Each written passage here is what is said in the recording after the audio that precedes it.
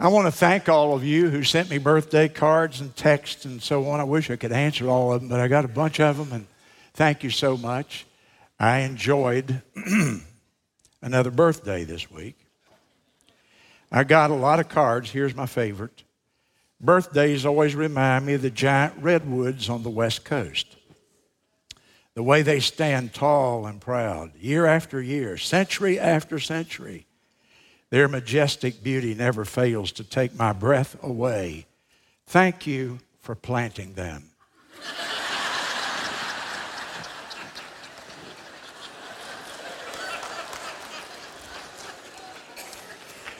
I thought I'd taught my children to respect age.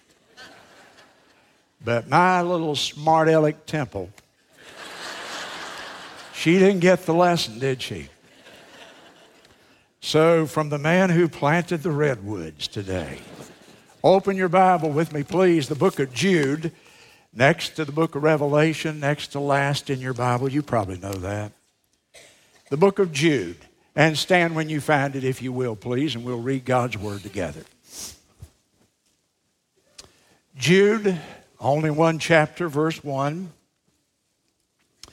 Jude, the servant of Jesus Christ, and the brother of James, to them that are sanctified by God the Father and preserved in Jesus Christ and called, mercy unto you and peace and love be multiplied. Beloved, when I gave all diligence to write unto you of the common salvation, it was needful for me to write unto you and exhort you that, here's the text, you should earnestly contend for the faith which was once delivered unto the saints. Look at that again. Every church needs to hear that verse, I would say at least once a year. That you should earnestly contend for the faith which was once, one time delivered in the Bible days, of course, in the Scripture, once delivered unto the saints. And then a warning. There are certain men, there are people who creep into the church unawares, who were before of old ordained to this condemnation. And these men who creep into the church are ungodly men. They turn the grace of God into lasciviousness. That means immorality. They turn God's wonderful grace that He gives to us into immorality.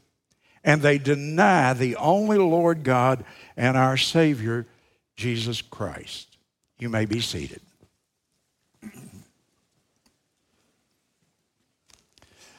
Norma and I spent this week in Fort Worth, Texas, where we had gone to conduct the services for Homer Ritchie, a dear friend of mine and a man who stood at this pulpit many, many times through the years.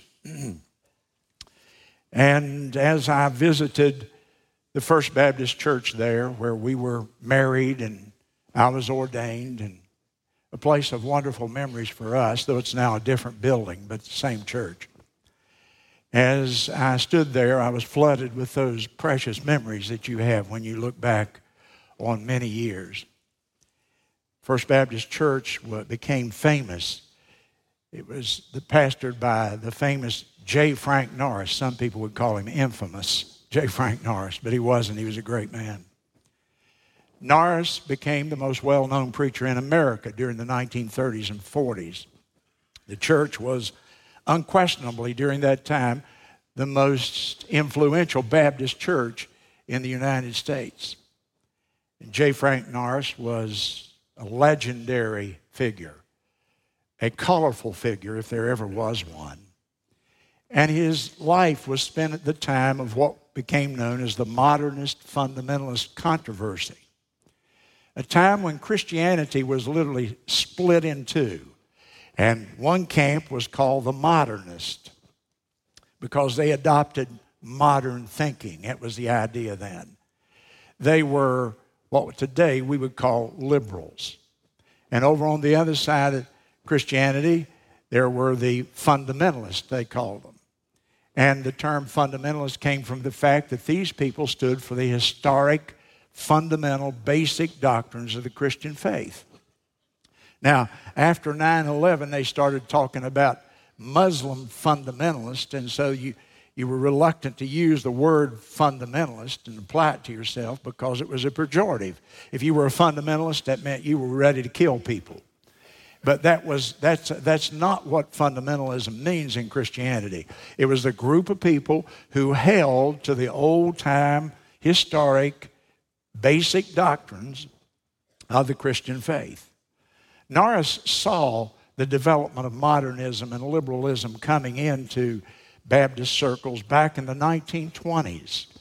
He was on the board of Baylor University, a trustee there. And he found out that there were professors at Baylor who were teaching evolution. Now, this is the 1920s. This is like 100 years ago now. And because that school was then totally supported by Baptist money, he said, this is not right. These professors are undermining the faith of our young people that we're sending over there to Waco. And so he began to fight it.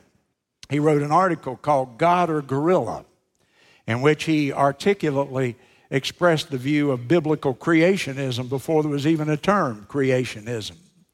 And Norris stood for the fundamentals of the faith. He became the leader of that. And boy, he was a colorful guy. He owned a paper called the Baptist Standard. It's still published today. And he sent it to every preacher in America. My dad up in the hills of West Virginia would read Frank Norris's paper. And Frank Norris shaped Baptist fundamentalism in America like perhaps no other man. He was a friend of Winston Churchill. And he was a world traveler. He was an international figure. But he was a down-home guy, and he knew how to he could take something and make a big deal out of it when it really wasn't. For example, old Cowboy, back in those days, some of the streets were still unpaved in Fort Worth. They'd have a cattle drive through town. And old Cowboy came and got saved. And Norris led him to Christ. And the cowboy wanted to be baptized. He said, Dr. Norris, I don't have any family. I don't know anybody in Fort Worth. I spend all my time out on the plains punching cattle. When you baptize me, the only person on this earth that loves me is my horse. And I want my horse to see me baptized. True story. They led the horse in through the back door, let him look out on the baptistry, and Norris baptized the old cowpuncher that day. So you have all kinds of stories like that. He killed a man. There was a guy who kept calling on the phone and saying, I'm going to come down there and kill Frank Norris. Norris got him a gun, put it in his desk, and the old boy came one day and threatened him one more time, and it was the last time. And the jury heard the case, and they cleared him. Now, it made him a legend. People hated him or people loved him, depending on it.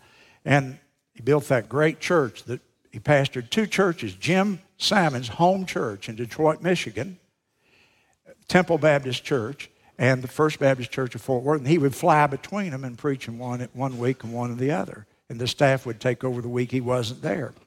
It was the largest Baptist membership in the world. And so it was a tremendous, great church. And then Norris died, and Homer Ritchie was his associate. And so Homer became the pastor of that great church with a seminary, hundreds of students. He was 25 years old and had a year and a half or 2 of pastoral experience. So you can imagine, it was a testament to his sanity, his intellect, and his leadership and perseverance that he ever survived that first year or 2 in that maelstrom that he found himself in. And I went there in 1966, and I met Homer. And there was a big rose window behind the pulpit, 25, 30 feet across, big stained glass, beautiful building, an arch, dome, twinkle lights in the ceiling. You looked like you were sitting under the open sky, 2,500 seats. And I saw this preacher. I thought, being a country boy from South Carolina, I thought he's got to be a liberal, in a church this night. I've never seen it. This is a cathedral. This is not a church. And so I'm sitting there listening to him. Man, he pulls out that Bible and he preaches, salvation sweet and hell hot and Jesus saves and all that. He didn't back up 1 inch, and I thought, I like this guy. And I got to know him through the years, and I got to love him. He became like my big brother. And he officiated at our wedding. He married Norma and I. He ordained me. He came to Florence from that big, beautiful church and preached the first revival in the old theater building. That was from A to Z, I promise you that. And then we built our first building over here, and he came back and he dedicated it, and then he came time after time. My daughters got ready to get married, and they said, who do you want to help as Dad walks the girls down the aisle? Who's going to do the first part of the ceremony? Well, we want Uncle Homer to come. So Uncle Homer came, and he helped marry both of our girls. We vacationed together many times over here on the coast. And I was so honored that I could do his service. You pray for Brenda, my wife's best friend, I guess, in the world. Every time I would preach on prophecy for many years, I'd call Homer because I'd say, I need for you to help me out now. Is this right? Have I got it down? And he was my mentor. He was a great, great scholar on prophecy, wrote books on prophecy. And so I was there, and we had his service Friday morning. And on the plane, on the way home, I read an article that said that People for the American Way, a very liberal, progressive group in Washington, D.C., that they were attacking a Bible study that was being held at the Capitol in Washington, D.C. And I read the article, and they said these Christians, these fundamentalists, they have extreme views of Scripture. They take the Bible literally. They believe that the Bible is true. And it went on, and boy, this People from the American Way group, they were just tearing them up for holding historic, fundamental, basic Bible beliefs. And being in Fort Worth, I guess reading that article and my experience of the week had touched my heart. And I thought about attacking a group of people, some of the cabinet members of our president, who meet together early in the morning and they study the Bible because they actually believe the Bible can give people guidance for their life. And then they're torn up by this very liberal, progressive group of people, the People for the American Way. And I remember the words of George Santayana, who said, those who cannot remember the past are condemned to repeat it. Those who cannot remember the past are condemned to repeat it. And I remembered my roots, my past, in Fort Worth, Texas, at First Baptist Church, where I really did begin to answer the call in my heart to preach the gospel. And I came to Florence, and this church is here, humanly speaking, because sitting in the pews of First Baptist Church, I said, I want to be one of them. I want to be one of them. And I came. I want you to understand there are two forms of Christianity in America today, not one. When you use the word Christianity, you haven't said a whole lot until you go further in your definitions. You see, there's liberalism, modernism, they called it back then, fundamentalism, or evangelicalism, now people refer to it as, should mean about the same thing. And so you have the liberals and you have historic Christianity. Liberalism differs from historic Christianity. Listen very carefully to me. It places man's intellect and his reasoning above the Scripture. You have two things. You have revelation, God's revelation to man as we see it in the Bible. God revealed himself through Scripture. And you have reason over here, the human ability to think logically. Reason is a wonderful thing. We're certainly not going to be critical of reason. But there's something that is that supersedes reason, and that is the revelation of God in the Holy Scriptures, the Bible. Liberalism was born during the Enlightenment. Liberalism came about as a result of the scientific revolution. And you had a man particularly named Charles Darwin, the leading figure, who went down and into the tip of South America and came back and wrote his observations. And basically he began to issue this doctrine of evolution, if you will, that God did not in fact create life, that man evolved. We don't know where he came from, but that life evolved over the millennia and through the centuries, and now we have life in its current forms. And so many people felt that that was a fact. In fact, they rejected Christianity, and they would always say something like this. In fact, a young man came to me the other day and said his college professor at Francis Marion said this to him just recently. Stood in front of the class and said this: science is based on facts, religion is based on faith. The inference is that we don't have any facts to support our case, which is untrue. If you think that science is based on unfailing facts, just live a few years and you'll find out that scientists change their opinion every bit as much as do religious people. That what was fact today changes through the years.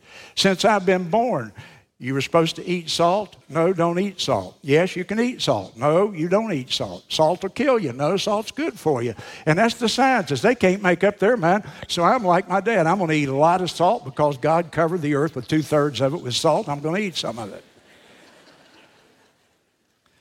So they rejected. They say science is based on fact, religion on faith. And they reject the faith, and as a consequence, we got what's happening in America today. Oh, I don't have time to describe it. But we have a secular society. We have a world today without God. A culture that has forgotten its roots, where it came from, how God blessed America. And as a consequence, we have a secular culture. And liberalism rejects. This is what Norris was fighting, what Brother Ritchie stood for in his ministry, and what I've tried to stand for in mine here for 50 years. Liberalism rejects the fundamental beliefs of historic Christianity. Two kinds of Christianity in America: Bible-believing Christianity, evangelicalism, fundamentalism, and liberalism, modernism, the new way, if you will. What do they reject? They rejected salvation is through the shed blood of Christ alone. They don't like I am the way. They want to make it I am a way. They want to be more inclusive. They want to say that the sincere Hindu, Muslim, Buddhist, or whatever, atheist even, that they'll end up going to heaven too. They deny the inspiration that God breathed out the Bible, the inerrancy of the Bible, that it is without flaw, and how that God has miraculously preserved the Bible so we could have the Scriptures today still intact and still accurate. Liberalism denies the virgin birth of Christ. It denies his deity. If he was not virgin born, he's like every other human being. It denies his miracles. In fact, it denies most supernaturalism. Liberalism today rejects the literal, physical resurrection of Christ. It makes it a spiritual resurrection. Jesus' body didn't rise, his spirit rose from the grave. Of course, his spirit never died, but that's not a liberal belief. Liberalism de-emphasizes personal sin. And since people are not responsible for their sins, sin is a result of our environment, our culture. Man is a victim of social injustice, not personal sin against the laws of God. Therefore, they don't believe in hell. So you can go to some churches for years and you'll never hear the word mentioned from the pulpit. You'll hear it out there, but you won't hear it from the pulpit. They won't say that man deserves punishment for his rejection of God's truth.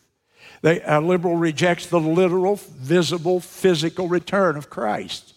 He thinks for us to talk about Christ coming back is fantasy. It could not happen. That's liberalism in America. And liberalism rejects all these basic things about the Christian faith, and yet, it continues to call itself Christian. And so across America today, you go to church, you better know where you're going to church. You better ask some questions if you're going to church. You better find out what they believe at that church. Because a great percentage of Christianity in America does not believe the historic fundamentals of the Christian faith, those basics. At Harvard University, Harvard Divinity School, in fact, the school where preachers were trained and still are today, which liberalism took over, and there was a very famous liberal, Dr. Kershaw Lake. If you went to seminary, you would be familiar with his name. Dr. Kershaw Lake, speaking to Harvard Divinity students, said this, and I quote, "It is a mistake often made by educated persons who happen to have but little knowledge of historic theology to suppose that fundamentalism is a new and strange form of thought. It is nothing of the kind. It is the survival of a theology which was once universally held by all Christians. It is the theology which was once universally held by all Christians. It is we who have departed from this tradition, not they.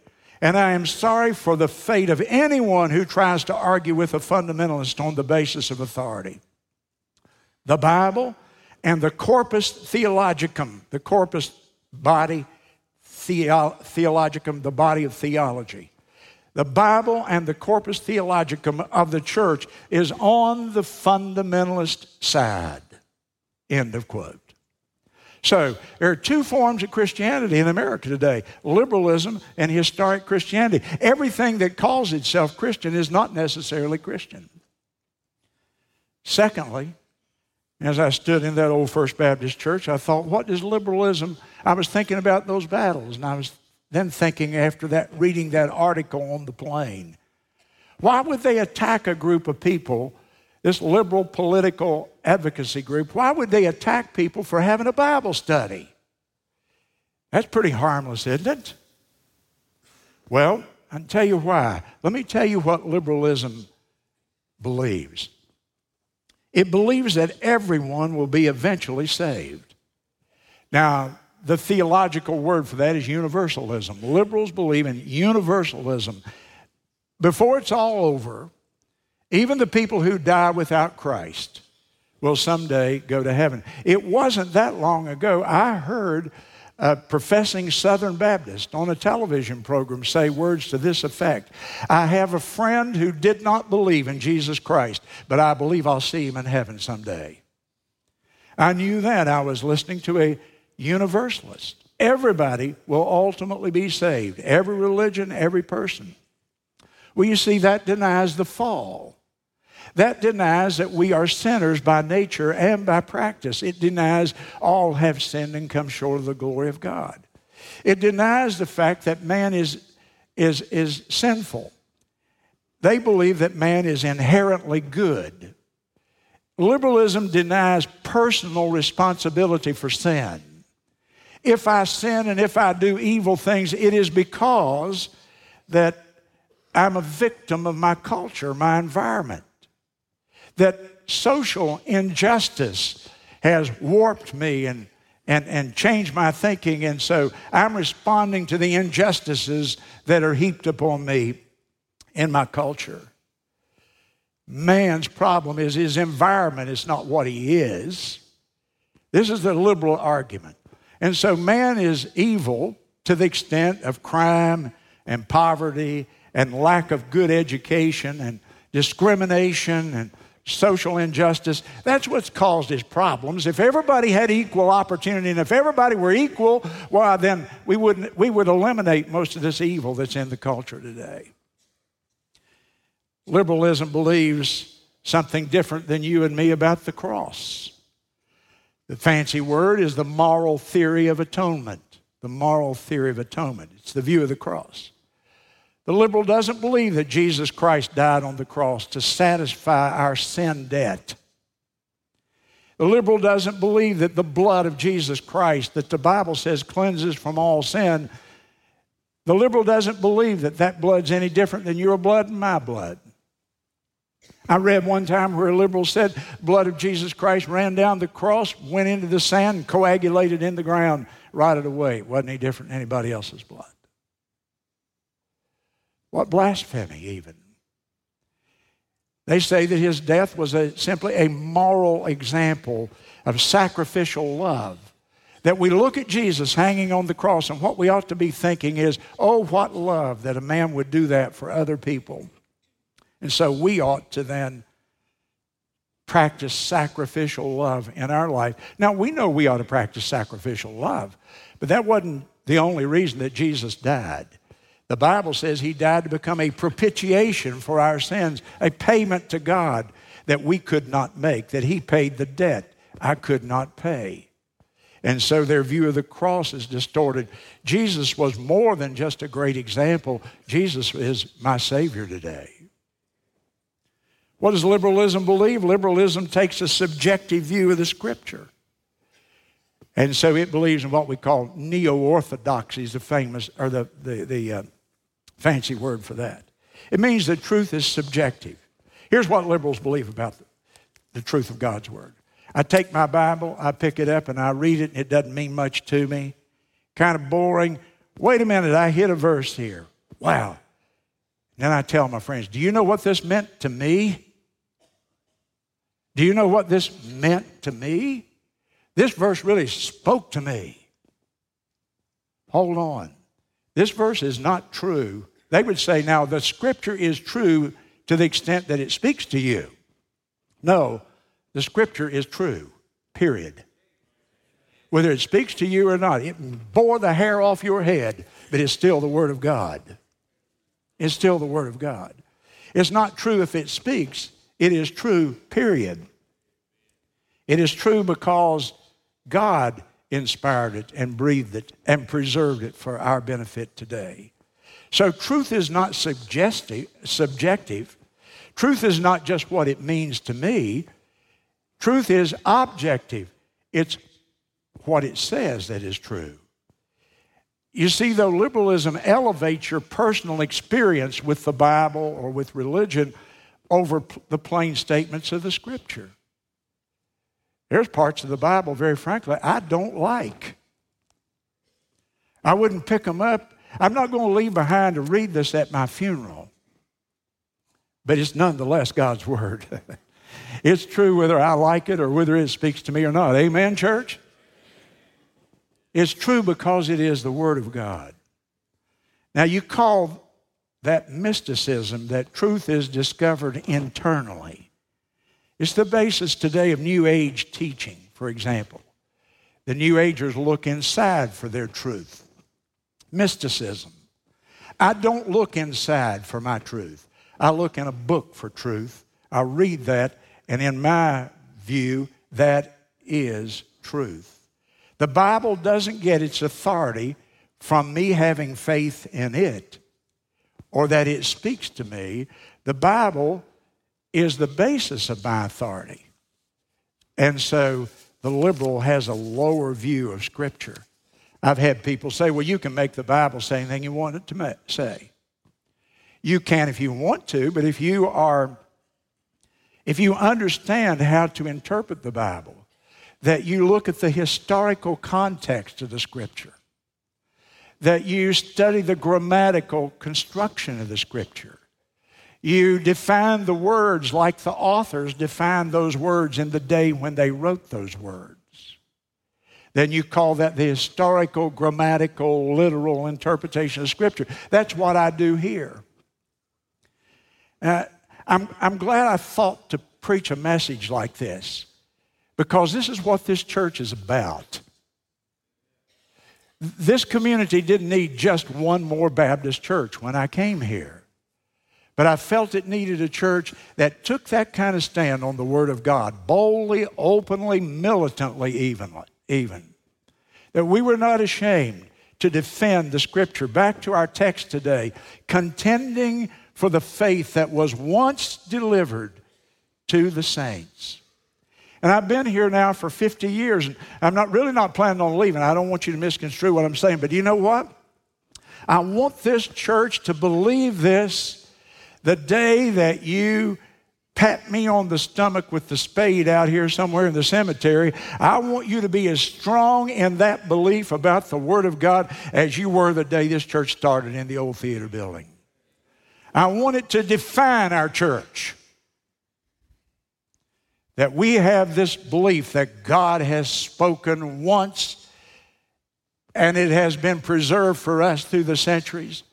And that's why I want you to come and bring your pencil and mark your Bible and underline it and listen to me.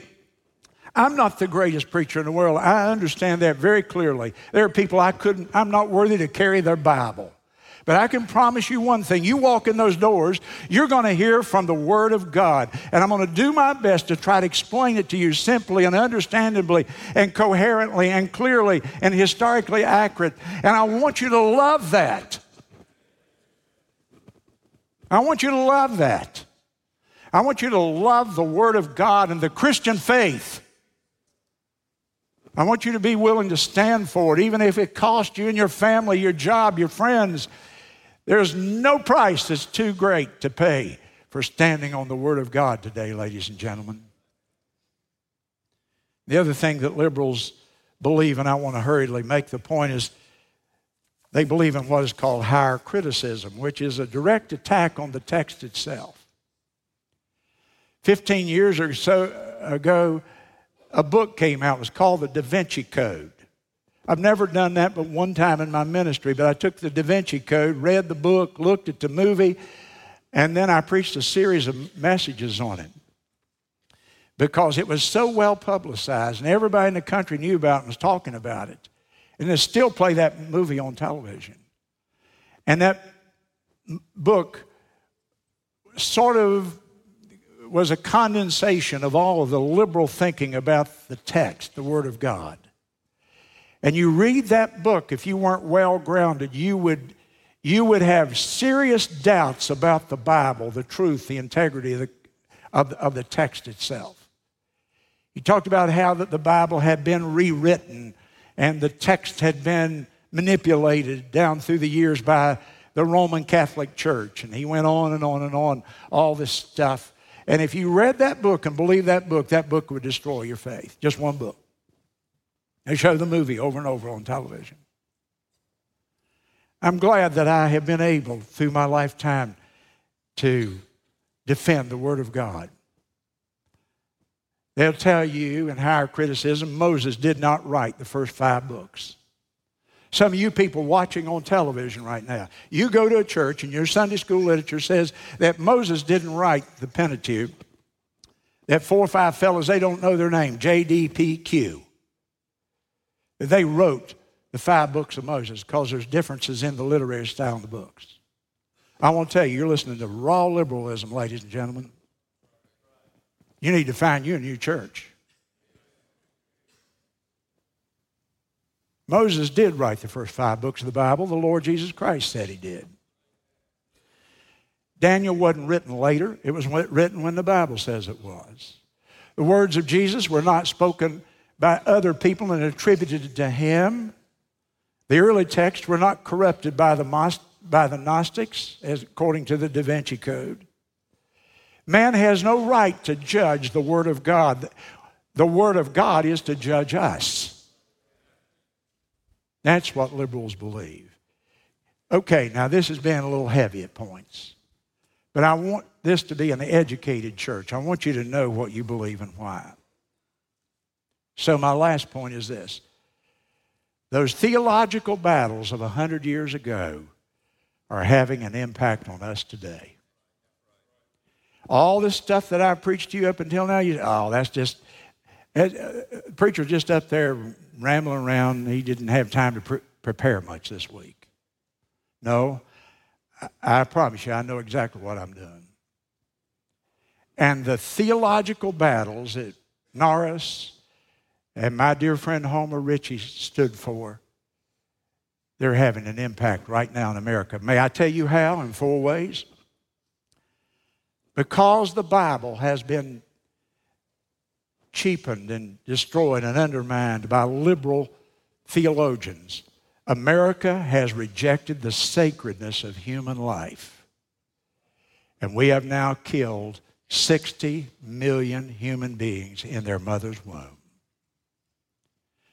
A couple of weeks ago, I can't get over referring to it, the governor of Virginia, Ralph Northam, advocated, you heard it on the news, I'm sure, he advocated allowing a baby to die after birth if the mother and the doctors consulted and determined that the baby's life was not viable, whatever that means. But I listened to the whole news conference by Governor Northam. And somebody asked him about his faith. And he proudly said, I'm a member of the First Baptist Church of Capeville, Virginia.